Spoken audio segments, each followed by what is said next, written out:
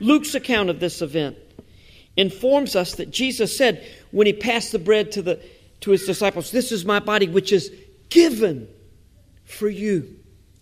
This cup represents my blood which is poured out for you."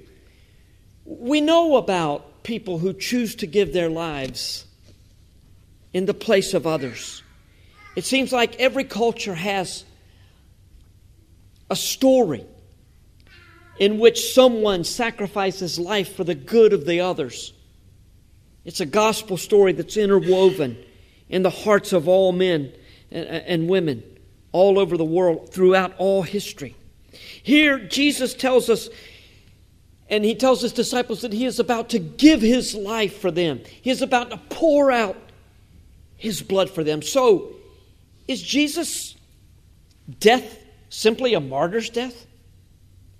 Why did Jesus die anyway? Romano Guardini muses that when a man dies in battle for his country, even when he succumbs to a stroke of fate, the answer to the why is more or less clear. But with Jesus, everything is different. He's not like any other man. He does not fall in battle. His strength does not collapse before superior hostile forces. He is not the victim of malevolent misfortune. And while it is true that all of these will have a role to play in Jesus' demise, they are not the inescapable reason that he will die. Jesus will give his life for all who will believe in him. He will pour out his blood, which will become the life of the new covenant between God and man. When God created man, he created out of nothing. When we create, and we have many extremely creative people in our congregation, when we create, we always create out of something that already exists. In fact, even when animals are cloned, and someday possibly humans are cloned, it will be creating out of something that already exists. So it's not creating really, as it's certainly not creating as God created. Since we are creatures and not creators, our deaths are really not up to us, even when we voluntarily die in the place of others.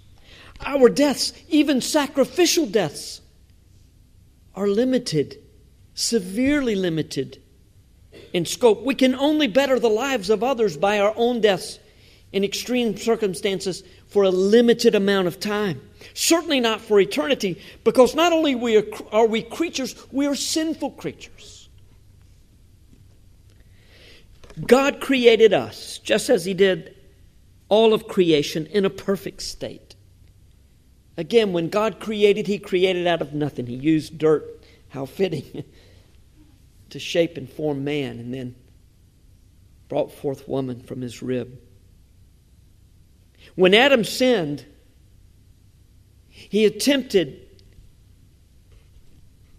to free himself of the very reason and cause for his existence. He attempted to be sufficient in himself. Does that not resonate with you when you sin? But this can never be so. When Adam sinned, he fell away from God, back into nothingness. Not the nothingness from which he came, but away from God to the nothingness of sin and death and destruction and judgment. Eternal judgment. And all who come from Adam are destined for judgment. Which is why our deaths can never be meaningful in an eternally significant way. In fact, he who has been created can never truly end his or her own existence which is why martyrdom is limited and even why the ultimate attempt at control of our own lives and our own destinies, suicide, doesn't accomplish what we want to accomplish. For he who has not created himself cannot end his own existence. But what about this one who says, I give my life for you. I pour out my blood for you. Everything changes when we understand this is the Creator speaking. This is not a creature as we are. This is the God-man. His death can have eternal significance. It can be meaningful. And it's what He intends on this Thursday night or Wednesday night for some of you before His crucifixion. The cross of Christ. Just think of it.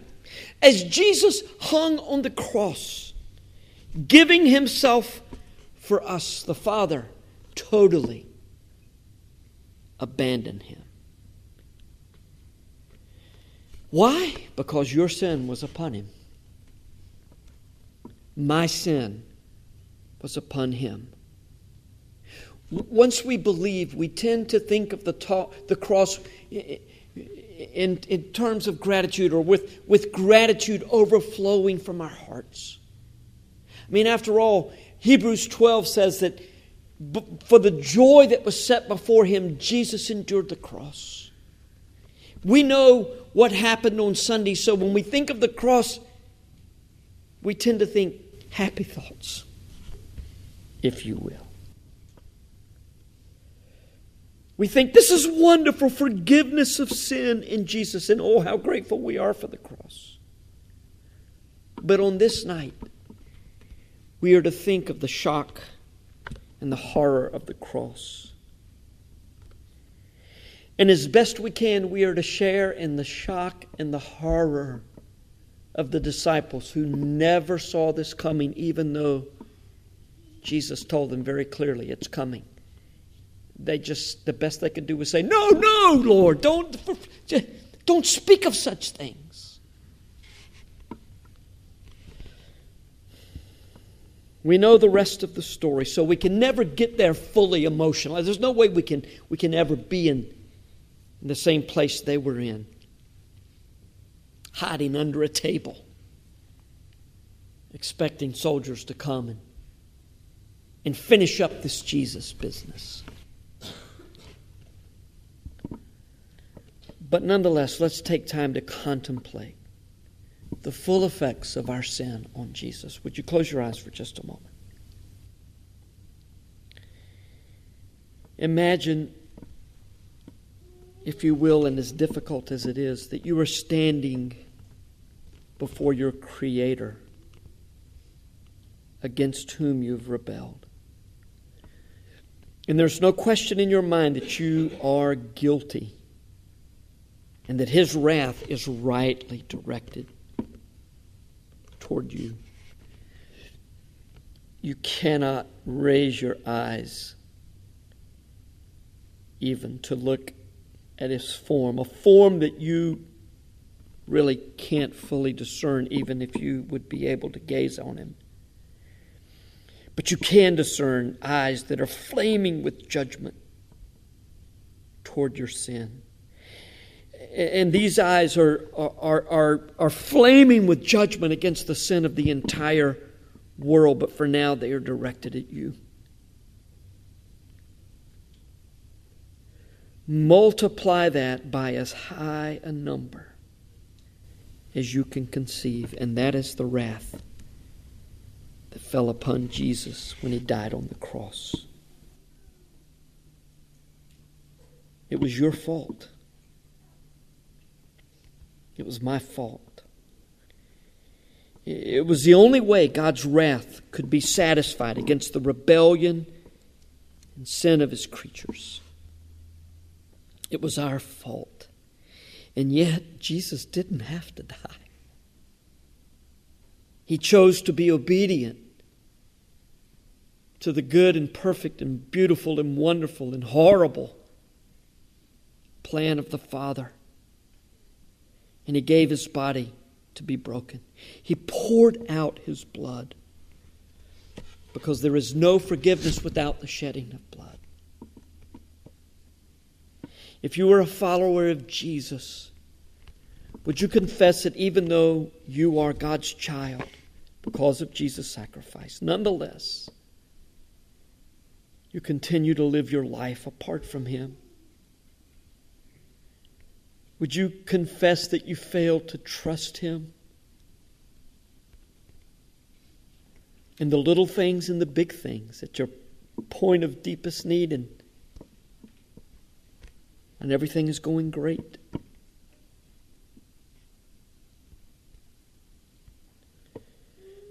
Would you yield yourself yet again to this Creator who loves you so much that He sent His Son, Jesus, to die for you? If by chance, although it's not by chance at all, you are here and you don't know Jesus, and you want to know Jesus, then would you just acknowledge your sin before a holy God, a God upon whom you cannot even gaze? There's so much that separates you. Would you just do that?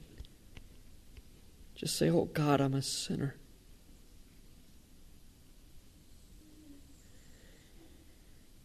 Now, would you ask God to forgive you for your sin? Turn from your sin and look at Jesus on the cross. He died to pay the debt that you owe because of your sin. There's no other way it can be paid. You can never be good enough. Would you look at the cross? Would you look at Jesus? Because you can look at that. He is holy God, and yet He's one of us, and He gave Himself as the perfect God-man to absorb the wrath of God. Trust Him. Believe that He died for you. Would you just say, "Oh Lord, I believe. Jesus, I believe that you died for me.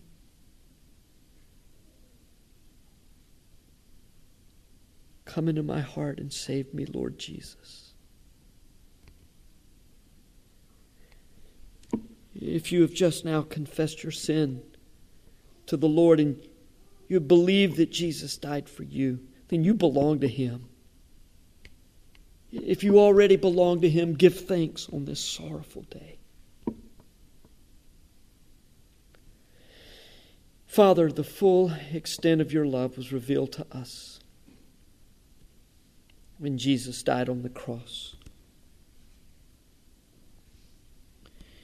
When you turn your back on Him, you made a way for us who were headed for destruction. You made a way for us to be redeemed, to be reconciled, to be made right with you, to be justified, to stand in your presence. It's no use speculating about the way you might have chosen. This is the way that you chose to reconcile us to yourself. This is the way that you did make. Our salvation is free, but it costs more than we could ever pay and more than we could ever possibly comprehend. Oh, Father, how deep, how rich, how wonderful is your love for us.